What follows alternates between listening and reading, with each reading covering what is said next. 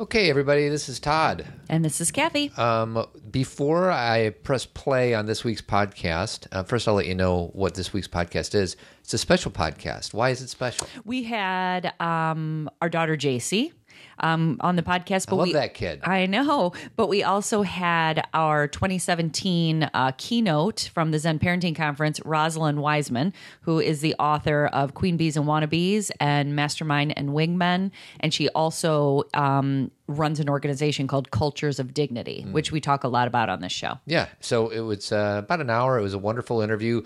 But before that, we have an announcement to make.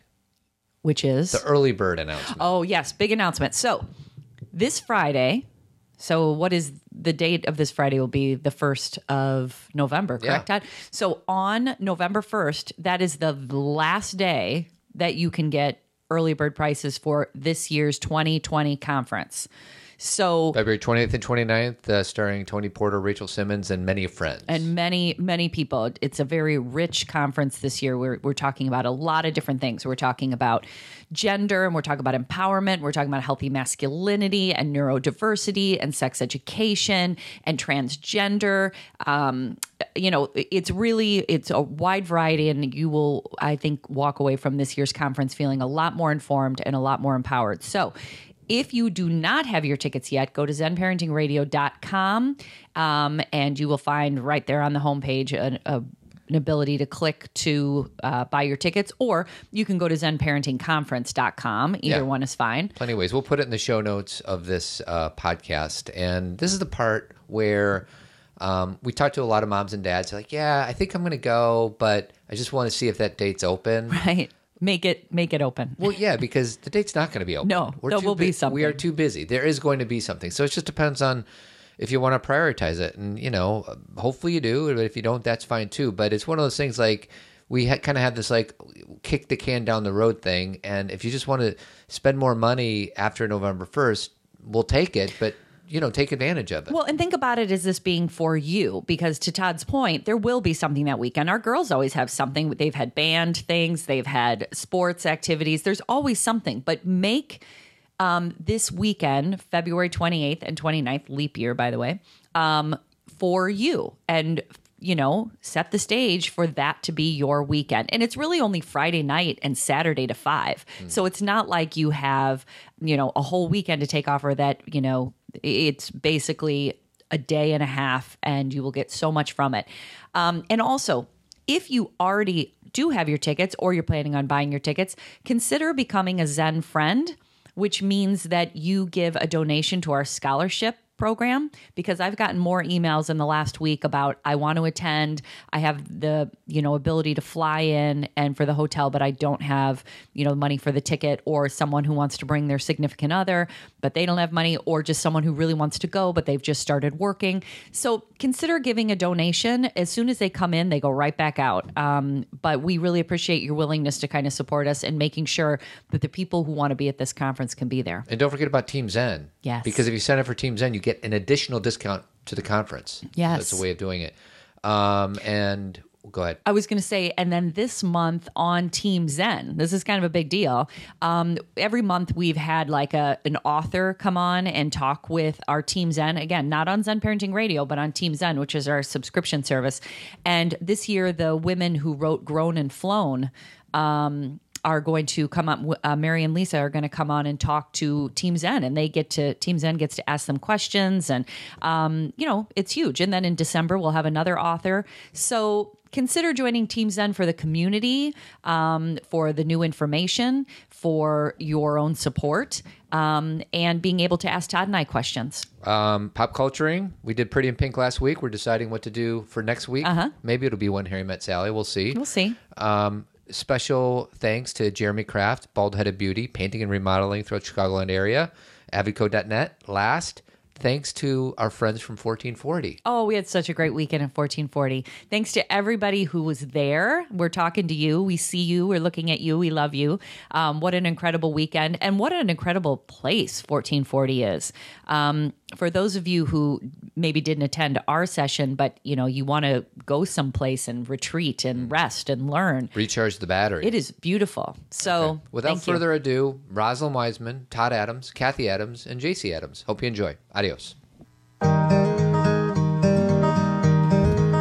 Here we go. My name's Todd. This is Kathy. Welcome back to another episode of Zen Parenting Radio. This is podcast number 517.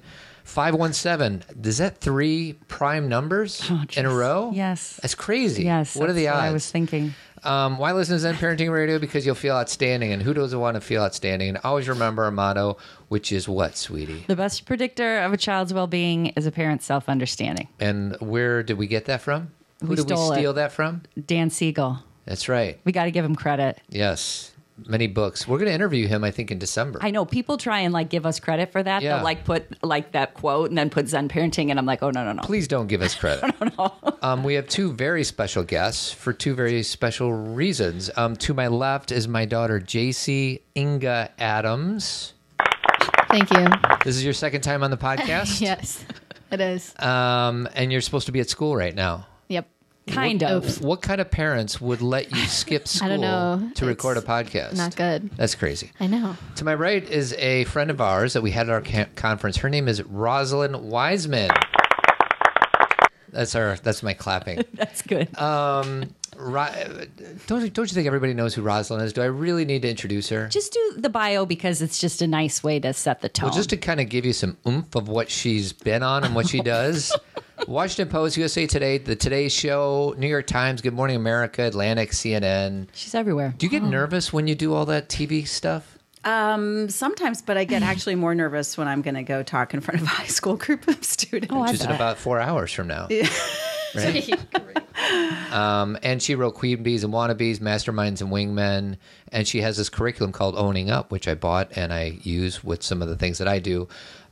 Queen Bees and Wannabes was adapted for a movie. What's the name of that movie? I don't know. I don't know what that movie is Me called. neither. Yeah, I think it just No kind of one went knows. away. Called Mean Girls. And it's also a musical? What's up is. with that? That's crazy. It turned into a Broadway musical. Is it weird that you wrote a book when you're in your late 20s and now there's people singing about it on Broadway? Yeah, it's really weird. It's really weird. I think it might be the only self-help parenting book that's ever had that trajectory. Have you seen it? Absolutely. I've seen it many times How- in development and when it came out. I was going to say opening she's probably part of it. You're part of the process, yeah? Did they invite you in a bit? Yes, they did. Okay, yeah. Oh my gosh! And I got to ask the Tina Fey question too, right? Which is what? Well, Does the she fact know? that you have met her, you know her. She's a big part of our household. She is a big part of our house. Really? Is she here somewhere? I wish. In spirit in my heart. I'm a Liz Lemon girl. Oh, yeah. gotcha. Okay. Yeah. We actually tried to Okay. get her for a conference, and then we saw how many zeros were at the end of her name. She's not an Yes. easy person to No, it's a lot. get. So, anyways, I know. So she obviously reached out to you because she had read your book, and found it to be very profound. She actually hadn't read my book. Come on. No, no. What's the story? No, the story is that she read about me and the work I was doing in the New York Times Sunday magazine. And right around that time, Queen Bees was coming out. So the magazine article was coming out. It was the cover story. Got it. And then about 4 weeks later, the book was coming out. So she first read it in the magazine, and then she read the book. That's how it happened. Interesting. So she got the gist from the magazine. Like, yeah, this is what. yes. And here's this profile of this crazy woman who's just like going around talking to girls. And oftentimes, girls subverting the message and, pushing back on me, which is awesome. And they still do today. I bet. But that's what the article was about, was me trying to navigate this world of girls Yeah. And what year was that? a really long time ago. Yeah. So the book came out in 2002. And I think Mean Girls came out in 2004. Yes. But the book has been updated. Oh my God, many times. Yes. Yes. So the last time it came out was 2016 or 17. Because when I first wrote the book, the only thing that was out there as far as social media was like, I don't know, was like AOL, whatever that was, instant messenger, like things like that. That it really didn't exist. Like social media didn't really exist. So obviously I have to redo the book, for social media and for the things that I get wrong. Because girls will read it and boys will read it and they'll say, hey, like this thing isn't great. It doesn't speak to me anymore, or I see it differently. And so then the subsequent editions reflect that. all my books do that, but I just keep going back and having young people be the experts and say, okay, well, that's good. Don't you dare tell my mother that. And I really want my dad to understand this. So I'm constantly updating what I do. So, Jace, I mean, I know you know Rosalind because of the conference and because of everything that, we talk about in this house, but do your friends know that book? Like, do you guys know that? Wannabes? Yeah. Not necessarily. They know, obviously they know Mean Girls. So what I say, like, I was just talking to some people today and I was like, I'm going on the show.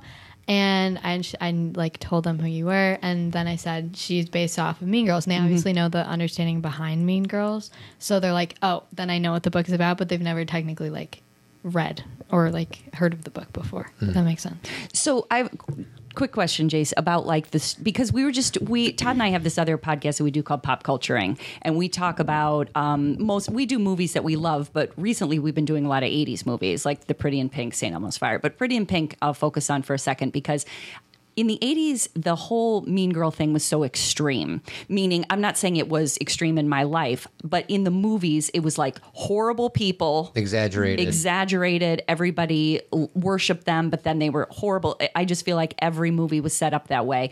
And I've always kind of felt like that's not really how it looks. And so, like, JC, in high school, do you feel like there's like exaggerated versions of... Yes, 100%. Yes. Does Hollywood do a justice of what goes on in the hallways of your high school?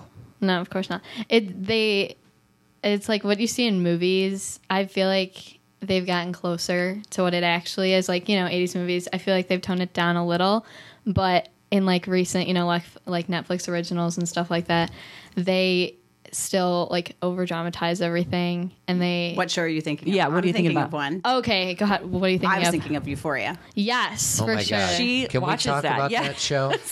So let's first... Oh my God. Okay, I still have only seen the first episode. I feel like I'm a regular dad that is informed, and I saw the first episode, and I kind of freaked out. Yeah, it's a freak-outable. Sex, drugs, older guys having sex with 16, 15-year-old girls. Okay, but can I just say what I think is even weirder about Euphoria? Why are people not freaking out about it like people freaked out about 13 Reasons Why? Right. Because literally across the country, everybody was freaking out about 13 Reasons Why. Yeah. And Euphoria has all of the issues that are in 13 Reasons Why and a lot more. And it's just not getting the kind of horror or even awareness amongst adults. There are no courses or things in the evening or newsletters being sent home to schools about how you should talk to your child about Euphoria. And yet I think Euphoria is a really dramatized version of some of the things that are happening in high school. I think some young people are having those experiences. Sure. Yeah, exactly. But I don't think that all young people are having those experiences. Yeah. I think they do sexual orientation and gender expression really interestingly. Yes. And I think that speaks to young people in really interesting ways. But there are certainly things that are heightened but need to be talked about. Yeah. So I've watched it and thought, why was 13 Reasons Why having that kind of response, and why is this show with all of the different things that are going on sort of under the radar? Right. Is there suicidal ideation or? Oh, yeah. Okay. Oh, my God. She almost, that's That's what how it's it based starts. upon. She almost dies. Yeah. But I think, or she overdoses. But in 13 Reasons On Why, purpose. I think, on purpose, right? I think they were so, like, taken aback because of how graphic, I guess, towards the end it was. Because in Euphoria, they definitely show what she looks like, when, like, things happen when her sister finds her. But, like, it's a different kind of, I guess, graphic. Not blood. No, it's like you still get scared because you see like the emotions in it, but after like it's like maybe a couple minutes, and then it goes to her like in rehab, like really quick, and like the next seasons after 13 Reasons Why, it's about her suicide like over and over and over again, and like in this one, it's about her getting better from her overdose. So I don't know. It's complicated. Yeah. It is complicated. It's complicated. Also, in Euphoria, the adults, for the most part, are reflective of how confusing adults can be. And there's adult alcoholism in it. And there's a lot of like looking the other way and all that kind of stuff. So I think it's really good for discussion. But it's really, I think that like the amount of sexuality that's in it also is like adults are like, I can't talk to my kid. There's just no way. I think of like whatever, American Pie or Breakfast Club or anything that I grew up on. And those are two different generations. Yeah. American Pie is obviously much more recent. But there's a part in Euphoria where the two kids are having sex in the pool in the middle of a party. And I'm like, JC, are people, does he really ask you those questions? Yes. Oh, wow. He does. And what do you do? like, It's a little awkward, actually. Let her answer Sorry. this question.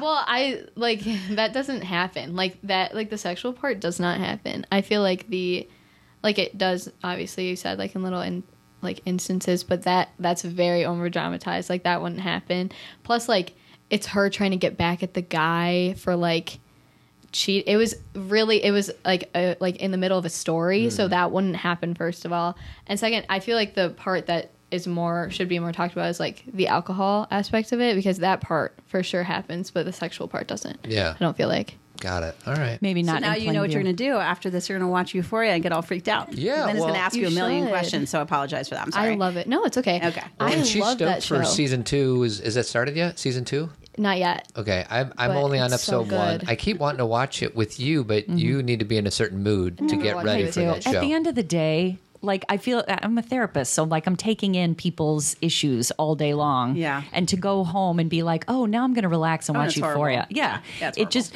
But one thing I was going to say when you asked JC that question is, and again, she is pretty open with us how she feels about it, but because I teach sex ed, and so it gets talked about a lot in this home. And a lot of the girls are helpful to me, because if I'm going to talk to 5th grade girls, I'm like, girls, what do 5th grade girls now, you know, and then vice versa. What the 5th grade girls feed to me, I come home and say, girls, is this, so it keeps it's more, Or you can read Rosalind's books. When I read Masterminds and Wingmen, because it's about boys, that was a jump starter for you, Todd. I loved, I remember you talking to me about it. It's the foundation for a lot of the things that I work, because I work with men, I work with boys.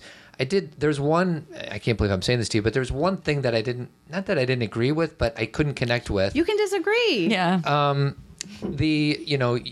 I forget the names, but you gave like each boy in a circle a certain name, like the jokester or whatever. I don't remember. entertainer. The entertainer. The punching bag. And it wasn't as clearly defined my experience as a boy as you wrote about, as if there's going to be this guy, and they're not going to like mesh between two roles, and it just didn't. But maybe that's what you have to do when you're writing about something. Yeah, so well, I complicated. think so. Actually, that's a really good point, because when I do, and I don't do it that often, where I put people, when I label things, labeling is really problematic and complicated, because you want people to be able to identify with a particular behavior and label and say, oh, that's something that I can relate to or identify with, and for good or for bad.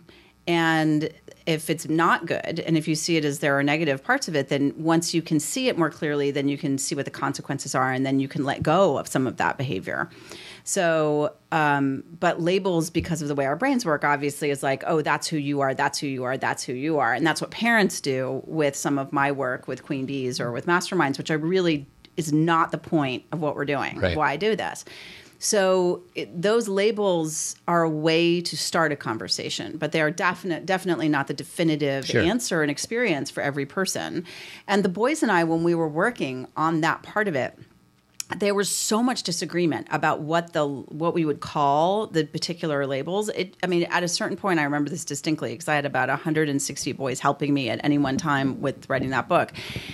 And I distinctly remember saying, okay, we just have to agree. We have to get to a place, because there was so much disagreement. The only thing there were two that there was widespread agreement about, was that there was always a guy in a group who was like the punching bag, the guy that everybody else could tease in the group, but they would protect him from everybody else. And the fly, the guy who tries too hard. And I hate it. I believe in giving young people a voice to name their experiences. And so when they said, oh, no, we got to call it the fly, and I was like, oh, that's just so awful. Yeah. but I wanted the boys to name their experiences. So that's where we came up with that. But it's really tricky. It always makes me cringe when a parent will come up to me and say, "Oh, I know the queen bees in my daughter's grade." I'm like, "Great. Yeah. You did not listen to what I said." Yes.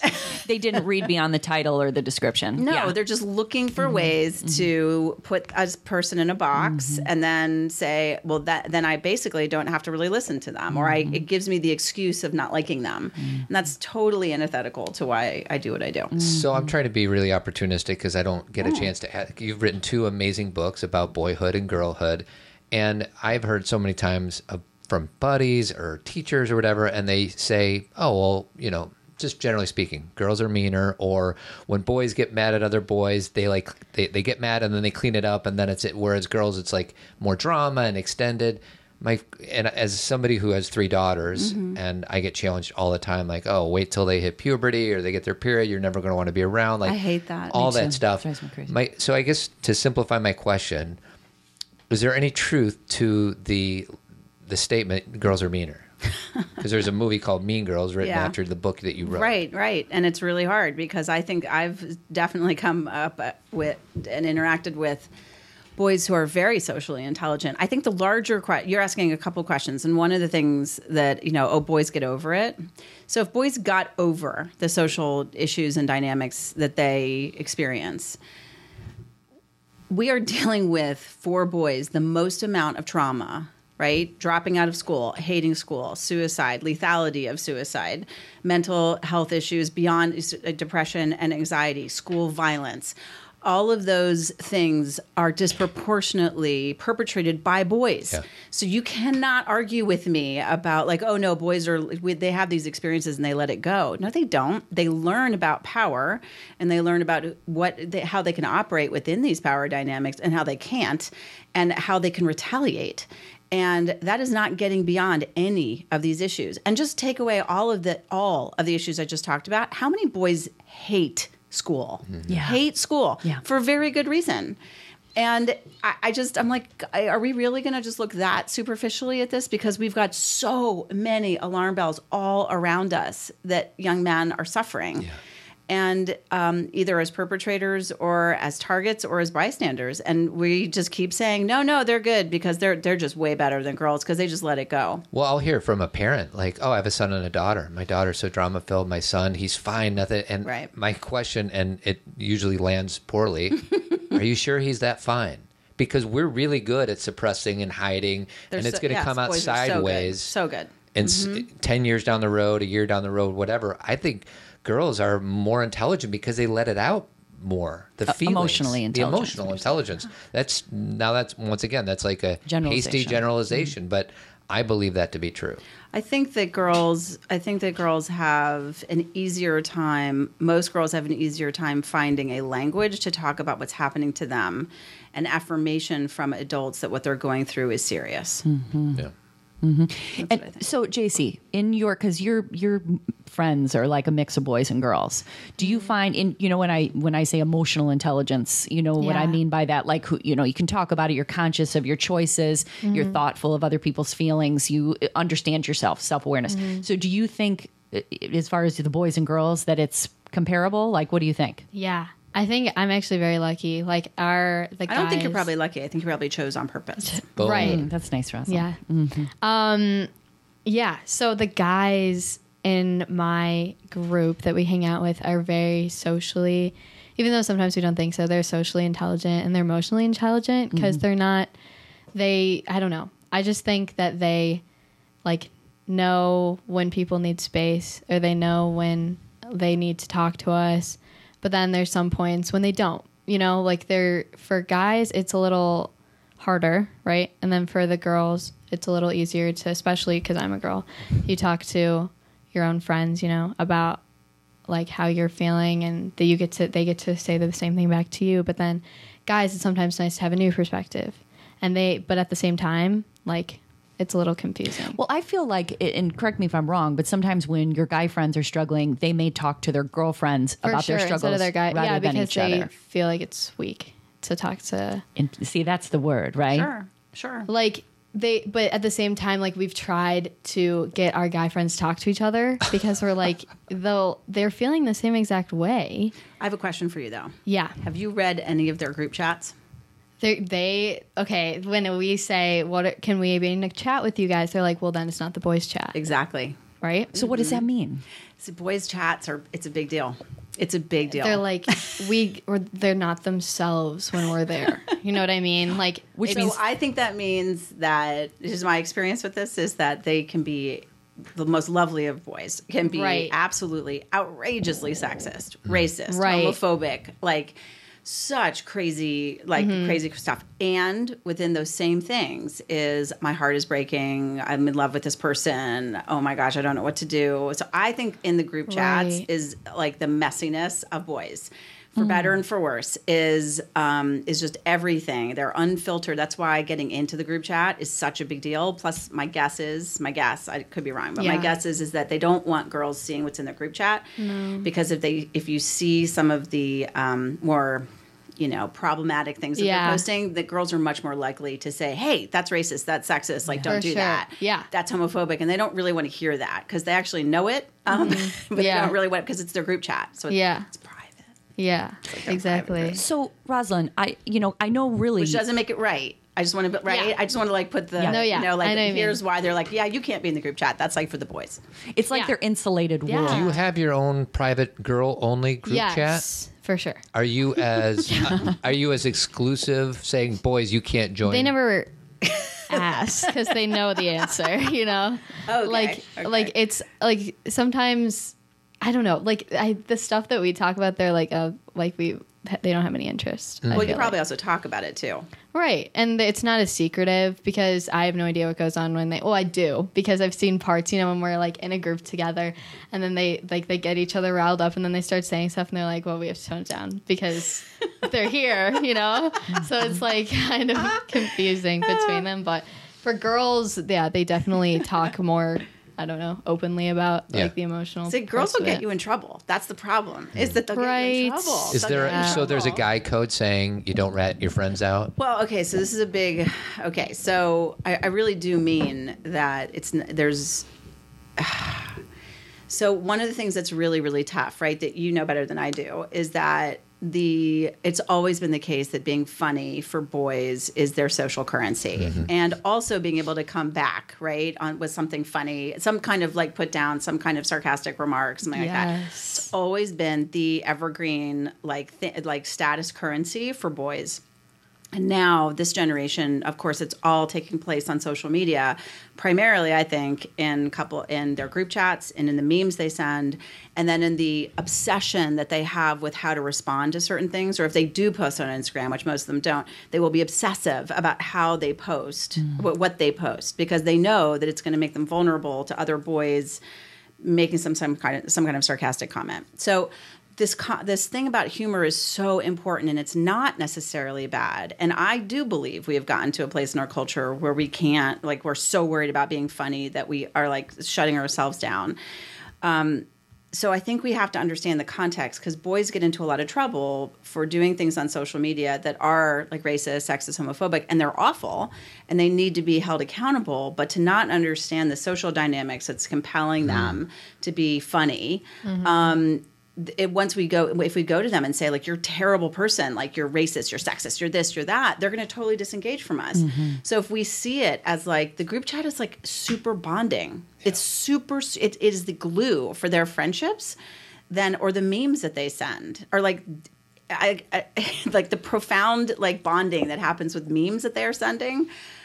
That's important, and we have to see it for what it is, and then we can address it appropriately. But if you put girls into the mix, they're going to say that's not funny, and then that gets them all worried that they're going to get in trouble. Well, and I want to talk specifically about how one thing that struck me of something that you just said, Rosalind, was that good boys say bad things. They do. So we They did do. a screening of a documentary called The Bystander Moment, or the Bystander Moment. Jackson Katz movie, yeah.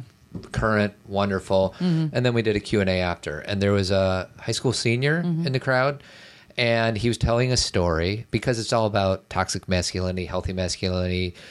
And he said, I got picked up by my buddies after I had a date at my girlfriend's house. And the first question they asked was, well, did you get any? Or something that had to do with sex. It was a little more.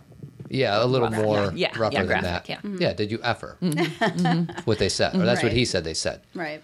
And he said, and it felt like he wanted to kind of go to that place of vulnerability and like get sad, and then when he said no, they called him an FAG.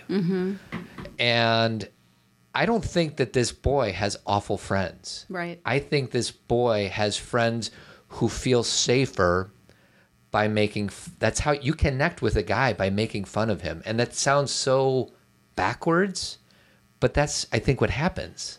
Well, I think a lot of people do that, right? But I think boys it's their way to connect with each other, and then the easiest, lowest hanging fruit, basically, is to go after boys in that way. And they're going to say in response, like if somebody gets really upset with them because that conversation got recorded and then is on the whatever, and that's on Snapchat, and then somebody takes a screenshot. Whatever, is that you see it and you think, oh, these are terrible, terrible people. And it's so tough because it's like we're not seeing them in the context in which they are operating in. And so my thing when I'm talking to boys or when I'm working with them is the only way we're going to be able to address the issues and they're going to take us seriously and they stop using those kinds of words is if we acknowledge that it's actually not coming from a bad place most of the time. There are some, of course there are some boys who are racist, sexist, and are absolutely wanting to And their behavior, dominate. Absolutely. not just their words, their behavior corresponds with their words. Totally, right. But most of the time they don't. They don't. And Okay. so to be able, and it's in this culture, it is so difficult to parse the difference because we don't want to see any kind of nuance, and we don't want to be able to actually understand the complexity of the situation, which of course, and this is a thing that really, if you're listening to this, like, well, this is wrong, right? That boys need to know. Well, what we really need is for boys to actually like want to be in conversation with us about this. First things first. Right? Yeah. I mean, because what we're doing is, and I have watched this literally around the country, is that boys who did not start off angry about this and did not start off resentful are very resentful because every time they try and have a conversation about like, I don't really understand this. Can we just talk about this? Because it's confusing to me. They get so slammed that they stop, they shut down, and then they go right to the kinds of situations and viewpoints that are really not helpful. So it's we got to be really we really have to focus on the goal, which is, do we want to lecture boys and disengage them and alienate them, or do we want to be in conversation with them so that they can become the young men they want to be? So how do you do that? Open-ended questions and try to withhold your judgment as much as possible? I ask a lot of questions, but I think the thing that boys, I think any young person can feel, and this is actually one of the things I've been working on a lot, is I think that one of the ways in which boys will come forward is if they see that you are treating them with respect. Right? And that actually you're clear about what respect means. It's another currency. Because I think respect is actually one of the most co-opted, manipulated words in education. And if I could take down the word respect in every school in the country, I would. And I would also take down like the words integrity and perseverance and things like that. I would take down every single one of these words on these walls. But respect is really difficult because respect actually what it means is to admire somebody based on not only what they've achieved, but how they have achieved it. So when you ask somebody, well, who do you respect? It's one of the things I do a lot with teachers is, who did you respect when you were young? It's never about, and if you ask this to an adult, it's never about the person's position. It's about how they treated people. And so the word I've been using a lot is dignity, which is to be worthy. And you get that, right? Dignity is a given. Respect is earned. And so what we have, and young people are very aware of this, and boys are very aware of this, is that we have consistently young people, and the less power they have because of their class or their race or things like that, their gender identity, that kind of stuff, the less power they have, the more they are in a situation of respect means compliance and obedience. But young people everywhere are in a situation of, it doesn't matter how I treat you. In fact, I can actually abuse power and you still have to respect me because you have to respect the position that I'm in. And so one of the things that's really true, and I work in really conservative communities, religious communities, really liberal communities, one of the things we just have to be really clear about is that young people are constantly seeing adults use their position of respect to get away with incredibly bad behavior. And it's not just people in politics. It's literally like coaches and parents every Saturday at every field and court in this country. Totally. So we don't have a lot of credibility about this. And then we just say, you have to respect us. You have to respect us. Or, again, like I work with teachers a lot, a kid will come to a teacher and say, like, these kids are being horrible to me. What do I do? And it's really common for a teacher to say, you don't have to be friends with this person, but you do need to treat them with respect. And that is heard as, I can't do anything about this. Mm-hmm. And it's infuriating because you have to show respect to somebody that is abusing power. And so instead, if the teacher says, hey, you don't have to be friends with that person, but you don't have to respect their actions, but you do need to treat them with dignity, that changes the dynamic. And I really think we have to do this because young people really are, for good reason, not buying this. They're like, you all are so hypocritical. They're so like, this is like, you're telling me that I have to respect you, which means I have to obey you no matter how you treat other people. And then we tell them that they've got to like be upstanders. Right. It makes no sense. Rosalind, the most common question that I get from parents is, well, maybe not the most common, but in the top 10 is, how do I get my daughter, my son to stand up to the bully at school? Right. How do I get my daughter, my son to go up to the teacher and ask that question? How do I get my daughter, my son? And my question always to that parent is, do you work, or are you, connected to something? Do you do that? Do you ask for a raise? Do you go in and tell a bully when they're being a bully? And I'm not, and it's not like I'm trying to slap them down. Sure. It's, you have to have perspective. And not only that, but the girls, talking about my children, but anybody's children, that school is their world. It's their milieu. So to go in and like bust it up and be like, I'm gonna talk down to the bully, and I'm gonna, tell the teacher what I deserve. All these things. That's like coming in at like a bull in a china shop. This is where they have to live. It's not real life. Which is why programs where correct me if I'm wrong, but like programs where young people are like wearing sashes about their like the bully anti-bully ambassadors. I mean, are like, really? Is this really our response to a complicated social dynamic? Mm-hmm. And by the way, like, who are the kids with those sashes? Right. Yeah. Often the bullies. and even that word bully, when we think about a bully, and it's kind of like the Mean Girls thing. These girls are these people, these boys. And bullying, and again, that word has even gotten, where it's like sometimes kids are just, when someone's saving a seat for another kid, it doesn't necessarily mean they're bullying the other kid. Right. I'll just be clear about that. But every kid has, JC, I'm going to totally put you on the spot. You ready? Mm-hmm. Have you ever bullied someone, or maybe been disrespectful to somebody? Yeah. And maybe in the moment you thought you felt justice, or righteous or justified, and so you can see that in yourself. Yeah, everyone does. But in like, I guess everyone has the moments when they're like, oh, after you say it, you're like, oh, I definitely shouldn't have said that. You know what I mean? But then but after you think about it, you reflect on it, and like you said, you just had but you bullied the one kid when you were in middle school. Jim Murphy. Yeah, and you remember, and you take that with you, but then the real bullies, it still hurts them, but they continue, to act upon it, right? So they don't, some kids don't have as much of a conscience about it. And we obviously know this, but it's probably because their childhood, or like what's going on at home, or right. It's not about them. It's about and also, if you see constantly on social media in various ways, people's entertainment is somebody else's embarrassment. Yeah. It's so normalized that you're like, I don't really care. I don't see why I should care. Yeah. So it's not. I think that I 100% agree with you, and I think that we are getting a constant message of like, we shouldn't care.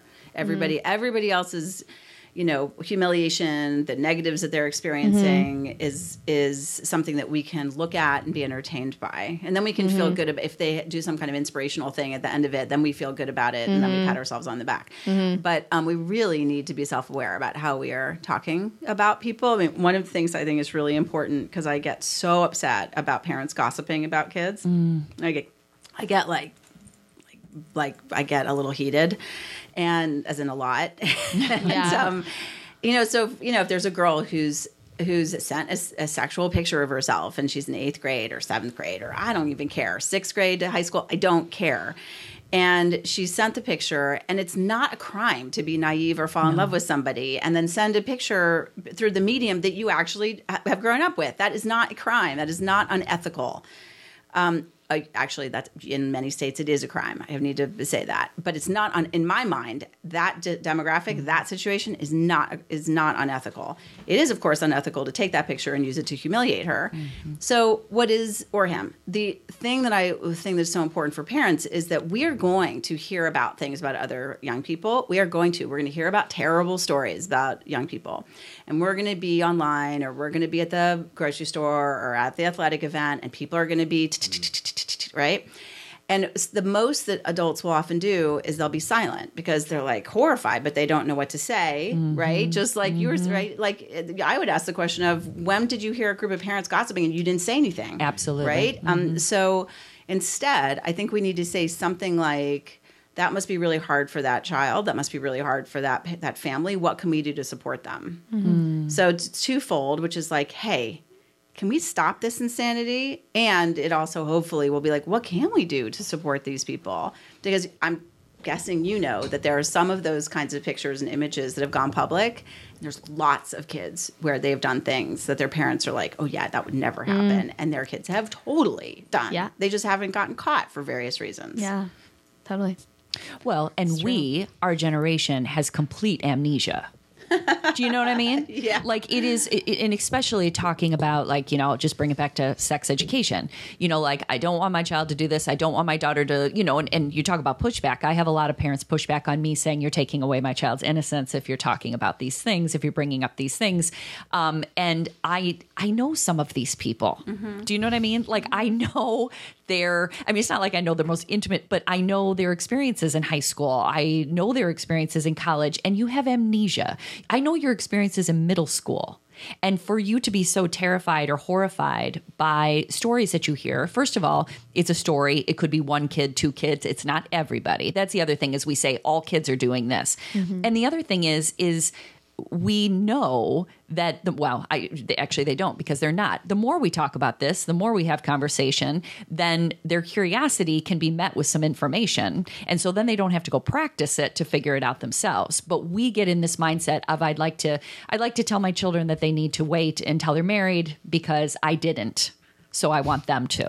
Do you know what I mean? It's another version of living out a dream. I just listen to this. I'm like, I just don't even understand. I know. I don't understand. I know. I don't. Because the middle school people I work with, I don't know, most of them have seen some kind of porn at school. So, some kids like, oh, look at this, right? And turns their phone to them. Or their Chromebook.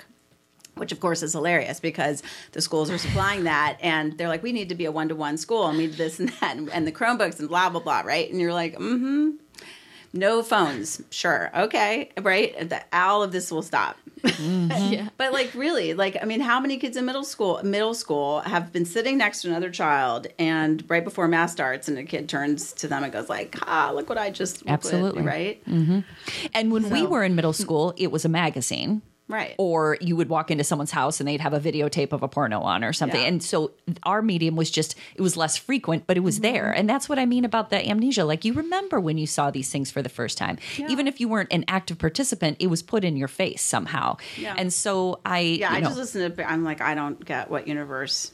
I just don't. But whatever, you got to stay with it and keep trying. Right. I'm just like, okay. Right. Keep having the conversation and and it comes down to, again, we'll get too sidetracked about sex ed. It comes down to their own fear, shame, what they weren't, nobody talked to me about sex and I turned out okay. I can't tell you how many times I hear that where I'm like, did you? I don't know. Right. We could always do better. How about? Right. Let's keep expanding. So I wanted to go back to what you were talking about, dignity and respect, because you literally, would you call it your organization is called Court? Okay. Absolutely. So your organization has the best title ever. It's my favorite. Cultures. It's true. Cultures of Dignity. Thank you. If you could remove yourself and not be the one who developed it and look at it, you would be in complete admiration. Oh my Yeah. Oh, for sure. thanks. Well, Thank it could be you. called RosalindWiseman.com, but instead it's Todd. culturesofdignity.com. Thank you. And Yeah. dignity is, and I loved what you said about the difference between respect and dignity. Like it's a word that Kathy and I use quite often. Well, I've been holding it so like gently because ever since about 2016, I feel like it's just escaped us. Like we've forgotten. And maybe I was had my head in the sand before that, and maybe I was living in a bubble of my own we where I all were. thought, yes, and just that word. Like I look back on my social media around that time, and I had a million posts saying what's happened. Like it was shocking, and I'm not shocked anymore. Now I'm numbed, and everything is. It's like as Rob Bell says, of course. Of course that someone's going to say that or do that. But I really, for you to keep that word as an honorable word is something that is something. It's for our own self understanding and our own self appreciation and what we can offer. I think it's our way out. It is. I think it's our Thank way you. out. I really do. About 3 years ago, I decided that I just didn't feel it's wonderful to have these books, and it's wonderful for people to use them as resources. And I always got a tremendous amount of, it's to be in conversation with young people about those kinds of projects was great. And I felt like I was just not doing the systemic work that I wanted to do. So it was actually a really hard thing to do because it meant giving up a lot of stuff. And it meant, by the way, giving up a very clear career path of what looks like success, right? Being on TV a lot, just being sort of the talking head kind of person and dropping in and doing things and leaving. But I just got to this place, even before the election, I just can't do this. I just can't keep doing this. So about 3 years ago, started a company with a young man who had started working with me when I moved to Colorado 7 years ago. And he was in banking. He was in investment banking, and he started working with me part-time, and then he just quit his job. And then he started working for me full-time. And then about 3 years ago, longer than that, about 4, he was like, I actually want to do, you keep saying you want to do things that are systemic and make change. I want to help you do that. And so we created this company, Cultures of Dignity, and we are working systemically in schools and in educational organizations and in organizations around the world now to be able to take these concepts of respect and dignity. Because the thing about the respect piece is it's really our Achilles heel, because across ethnicities and religions and cultures, it's always respect your elders, right? It's always respect your teachers, your parents, right? And I'm not saying don't do that. What I'm saying is that we respect those positions, but that we also have to understand that piece enables sexual abuse to occur. Yeah. It enables physical abuse and psychological abuse to occur. It is one of the things. It is one of the most important ways in which people in positions of respect go after people who are vulnerable, because people who are vulnerable know that if they speak out against this person in position of authority and respect, that they will not be believed. So if we frame it that way, my experience is that, because I'm now working really like all over the world, is that when we frame it that way, people understand it in a different way. And so we are working systemically. There's 2,000 sixth graders that are using our curricula in Texas. We've revamped everything that we've done. So I had this Owning Up curriculum, and it was only for middle school. And now what we've done, because we've listened to teachers, is we've now differentiated that across the grade levels, and that will be published soon. So it's from 4th grade through high school.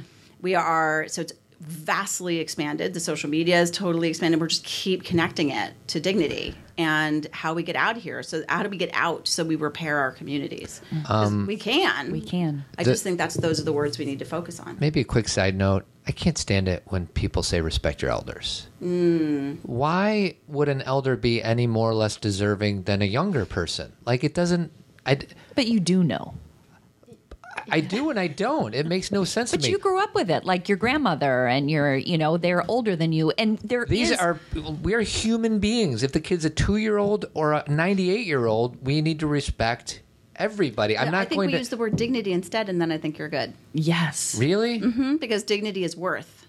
right? So you could say it this way. This is the way I think about it. Everyone gets dignity no matter how old you are. One of the things about respect that is helpful for me when I'm working with young people is that I respect, meaning I appreciate when I am working with a young person, I respect the fact that I might not know their story, their particular experience, but I know that they have had experiences that are impacting and influencing the way they talk to me.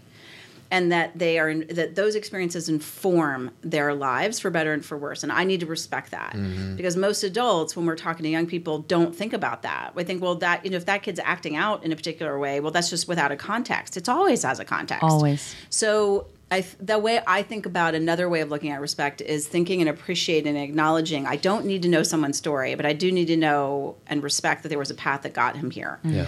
And if I just know that, then I can show up in a different way. But so that's why I go back to the meanings of the words, because for me, that's always really helpful. Yeah. Is like respect is from Latin, is to look back at someone's achievements. Glasses, spectacles comes from the same root. So is to look through.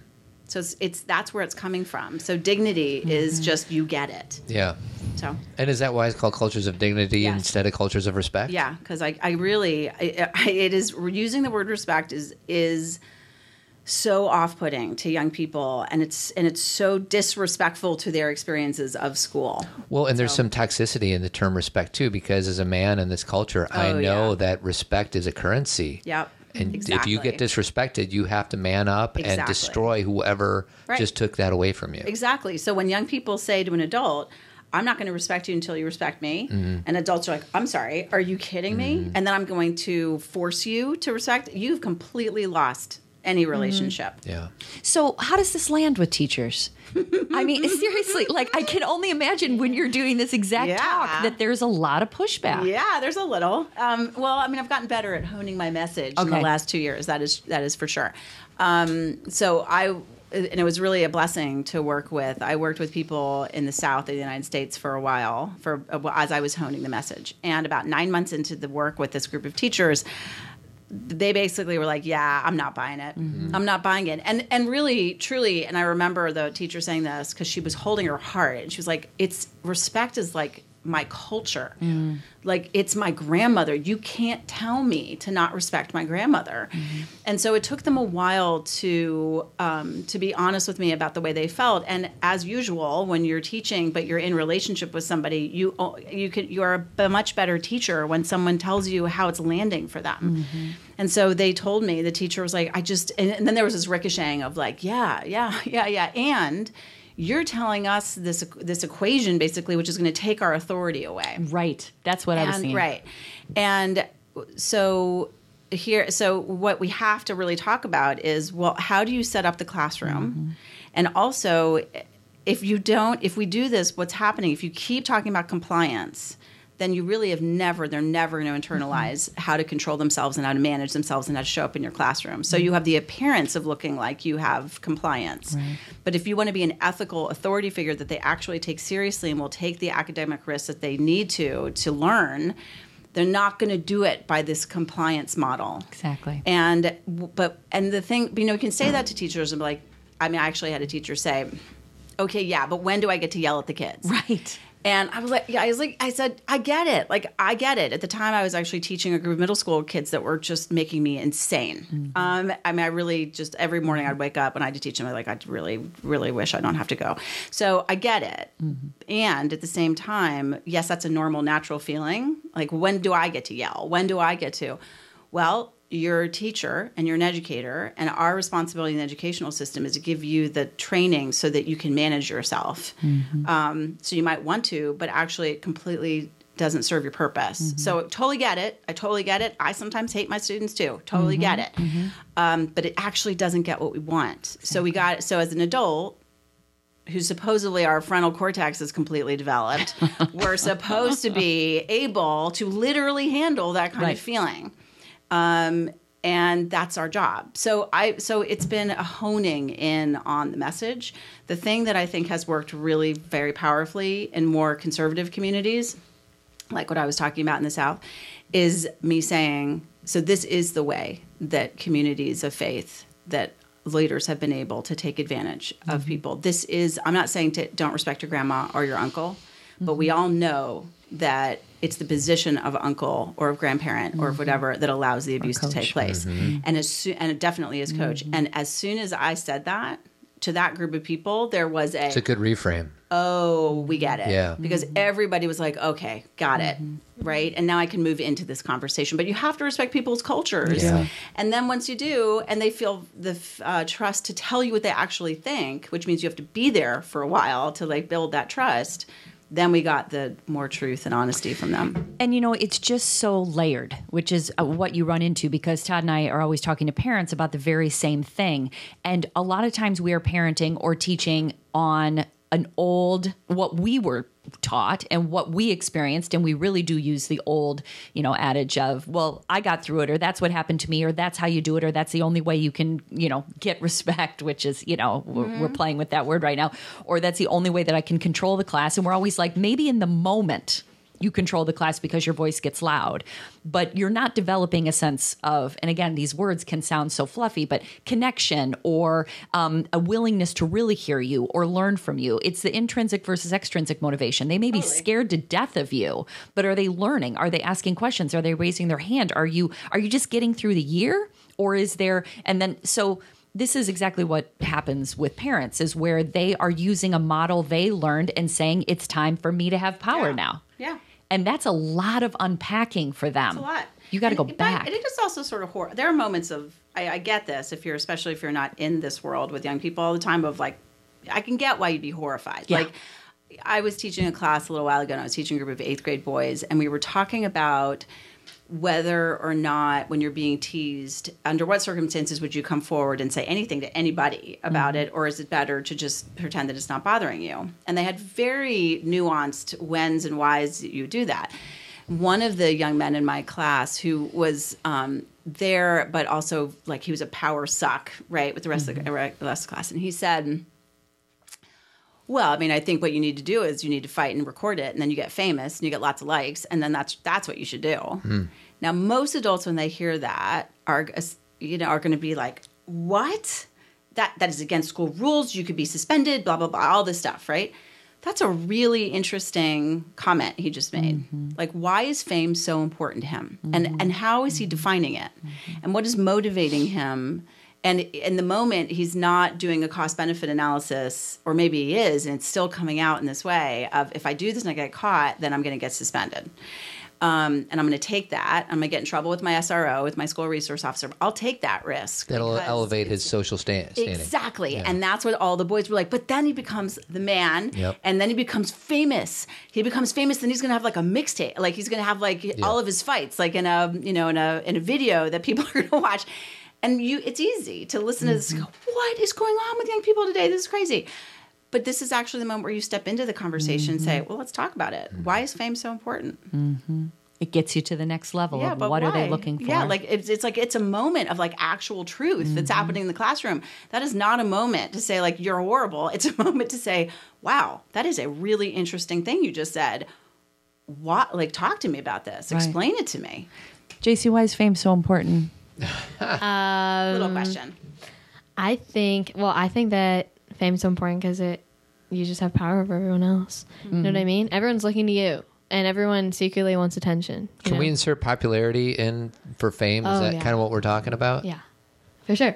Yeah, because like popularity. Well, obviously, I've like experienced that personally. Like, why you want it so bad because everyone looks to you. But then we just had this conversation. We just had recently a Powder Puff game, and all the popular girls. Why does Chicago love? Why? Why? We did it even in my year. I remember. Okay. Yeah. crazy. So we had that, and I was so excited. And all the popular girls, right before the game, were all like, everyone who's in the group get in the picture, like right in front of the field. And right, like 5 minutes before we started, and me and my best friend were in the first quarter. And we were all like freaking out. We're trying to get ready, and they were like, "No, everyone in the picture. Like, make sure like who's in the group." Like, she literally said, "Everyone who's in the group get in the picture."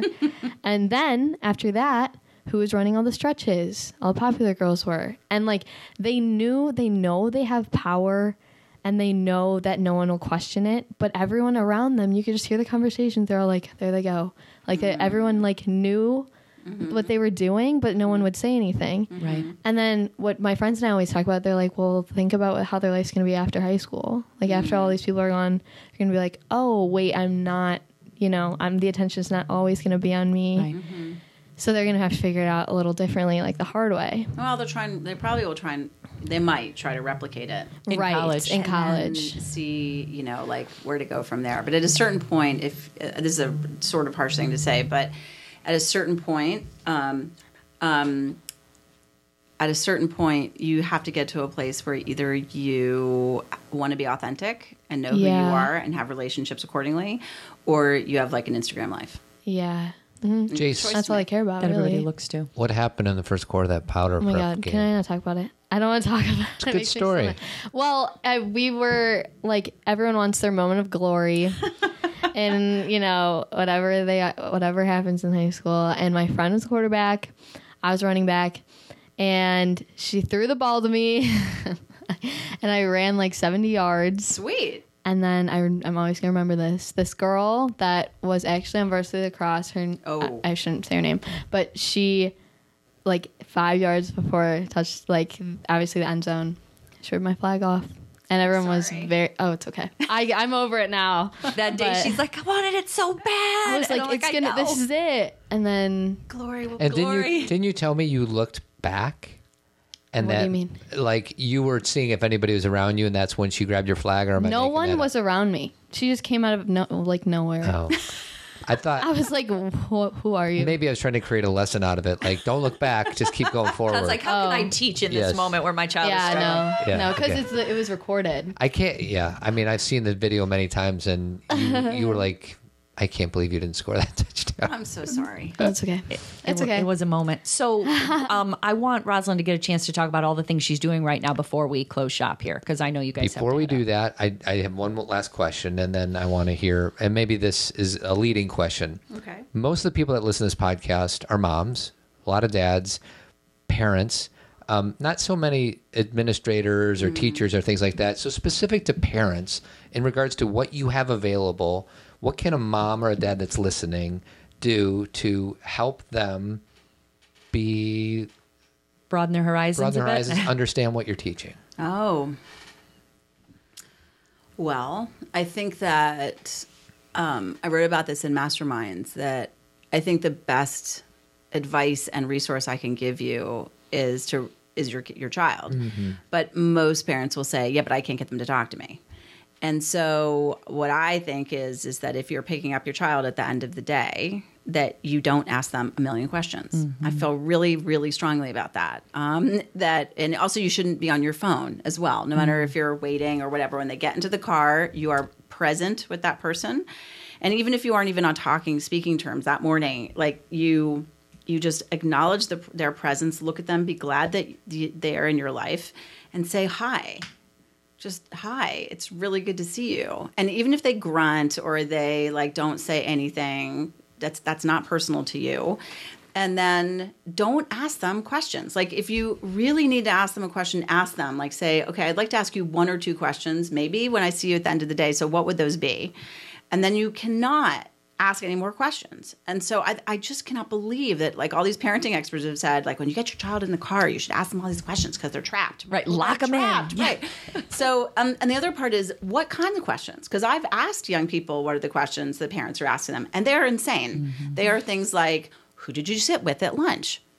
That is interviewing for pain. What is the child supposed to say? Well, I sat with all my friends and everything went really well. Or they totally didn't let me sit there. And then the parent's going to ask a million more questions. And then the parent's going to want to send an email to somebody and it's just going to get worse. Like, why would you answer that question?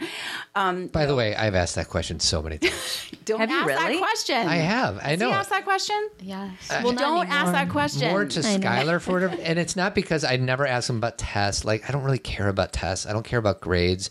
I'm not asking like who did you sit with at lunch? Like are you part of a group or not part of a group? But I need to get more in my creative mode, like because it's like what else can I? If I'm not going to ask about her grades, how about what are you doing in gym? Did you hear the statement that Rosalind said that I'm never going to forget? Interviewing for pain. Yes. Because that's what we're doing as parents. Please tell me your day went okay so I don't have to feel anything. Yes. Right. Please tell me you're okay so I can like go to bed thinking you're a happy kid. Yes.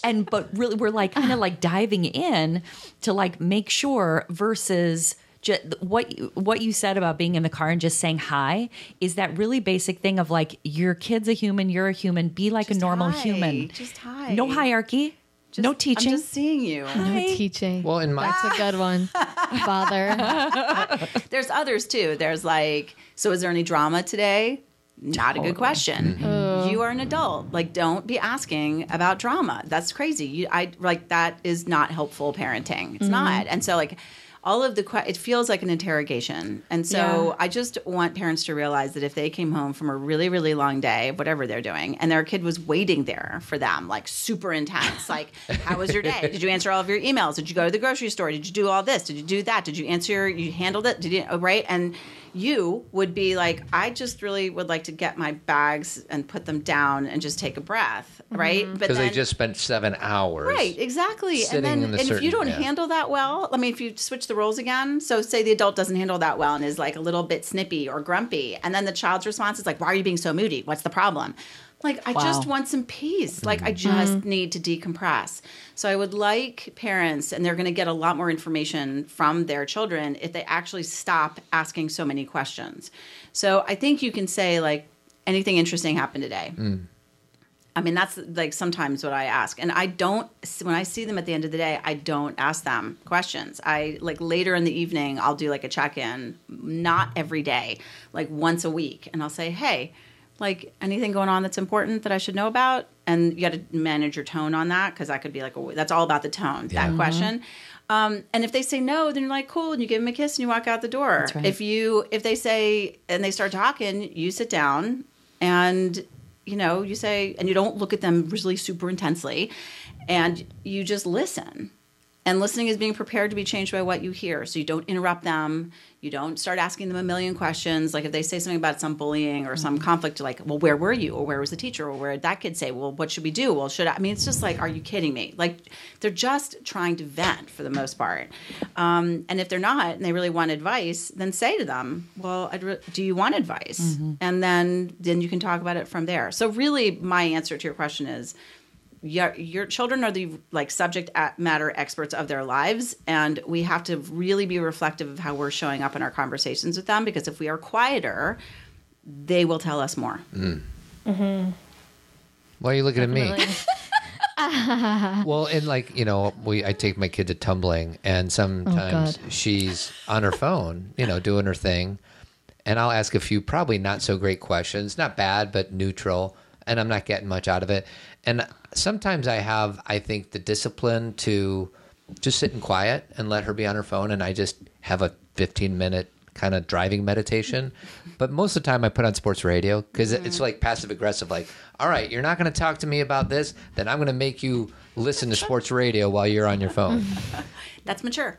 It's mature. Exactly. And Todd, well, I mean, we all do this. I'm picking on you because you brought this up. But when you want to connect, you want everyone to connect. On my time Yeah, frame. he's like, Yeah. I'm here, you're here, I'm ready, let's go. And if someone doesn't want to connect, he's like, well, what, and so it is and again, to the, this is the maturity thing. Like you said, we're the ones with the prefrontal cortex that's supposed to be fully formed. That's what the science says. That's what we're told, past 25.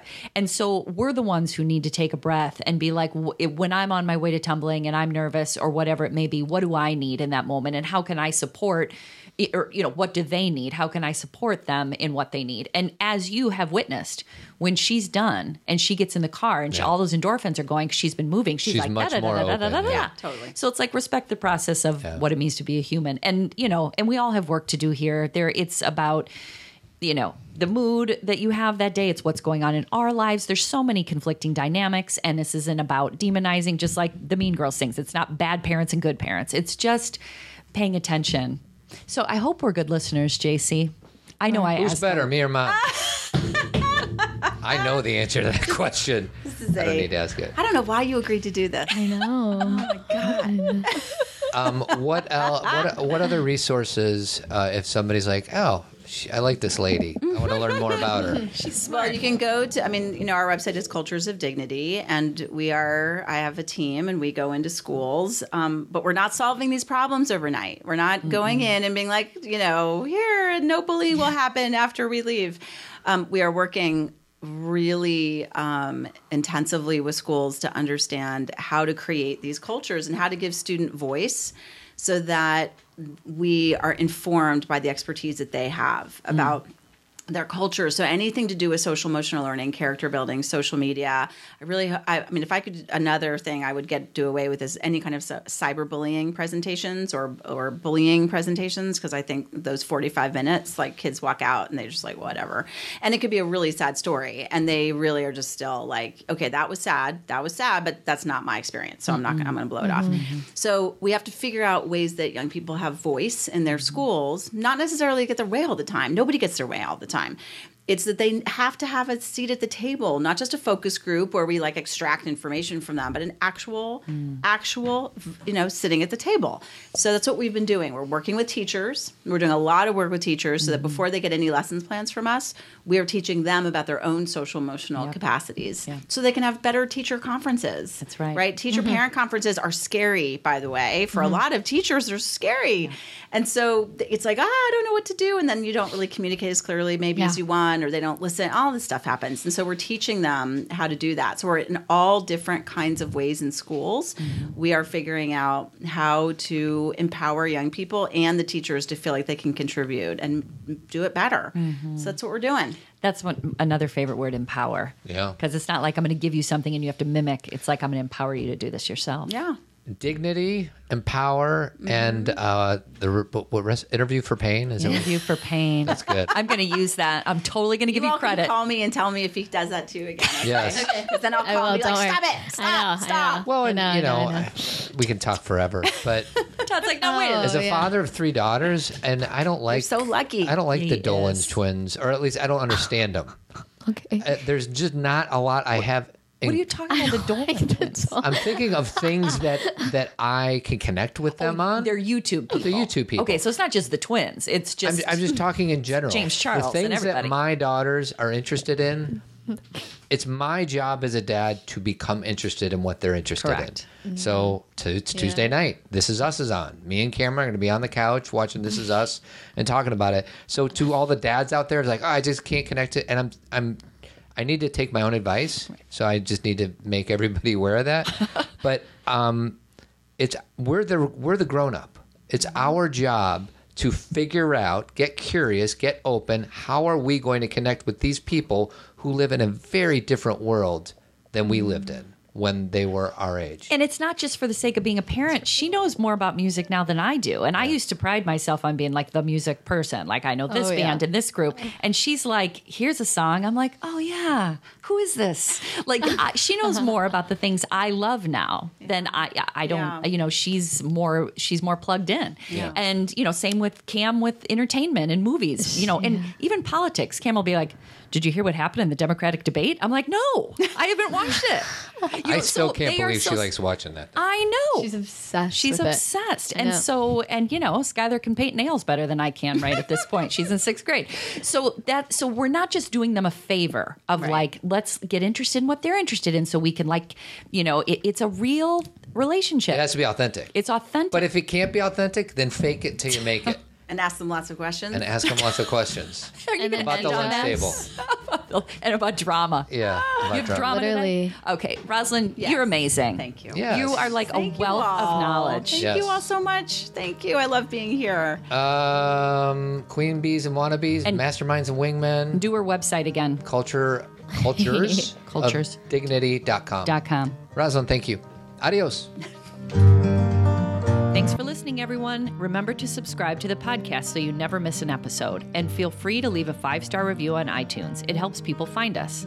Also, subscribe and review our Pop Culturing podcast, a Gen X viewpoint on movies and TV with an emphasis on personal growth and self-awareness. It's basically the flip side of Zen Parenting Radio.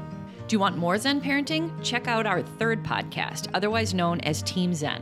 One of our team members described it as an advice column meets group help meets like-minded community. With your $25 subscription, you get 2 live Zen talks with an opportunity to ask us live questions, plus a Facebook community where you can interact or just listen to like-minded parents. If you can't join us live, you can still access all the Zen talks through the Team Zen podcast app. Zen Parenting Conference 2020 is February 28th and 29th. We'll be discussing sex ed, gender, anxiety, neurodiversity, and healthy relationships. Go to zenparentingconference.com to get your tickets. Interested in inviting us to speak at your conference or organization? Go to zenparentingradio.com and submit a speaker request. And while you're there, check out our upcoming events, or you can purchase one of my 3 books. If you ever shop via Amazon, you can help us out by first going through the Amazon link under the Support Us link on our homepage. It doesn't cost anything to you, but we get a small commission from Amazon. And guys, I have a one-on-one coaching practice. It's called Coaching for Guys. You want to achieve a better work-life balance or deepen your relationships with loved ones? We can talk in person, phone, FaceTime, you choose. And don't forget about Tribe Men's Group. We have a virtual community from men all over the world. Head on over to tribemensgroup.org or shoot me an email at todd@zenparentingradio.com. It's an opportunity for guys to come together and talk about what really matters. Finally, I want to give a special thanks to our founding partner, Jeremy Kraft. He's a bald-headed beauty, and the company he has is Avid. They do painting and remodeling throughout the Chicagoland area.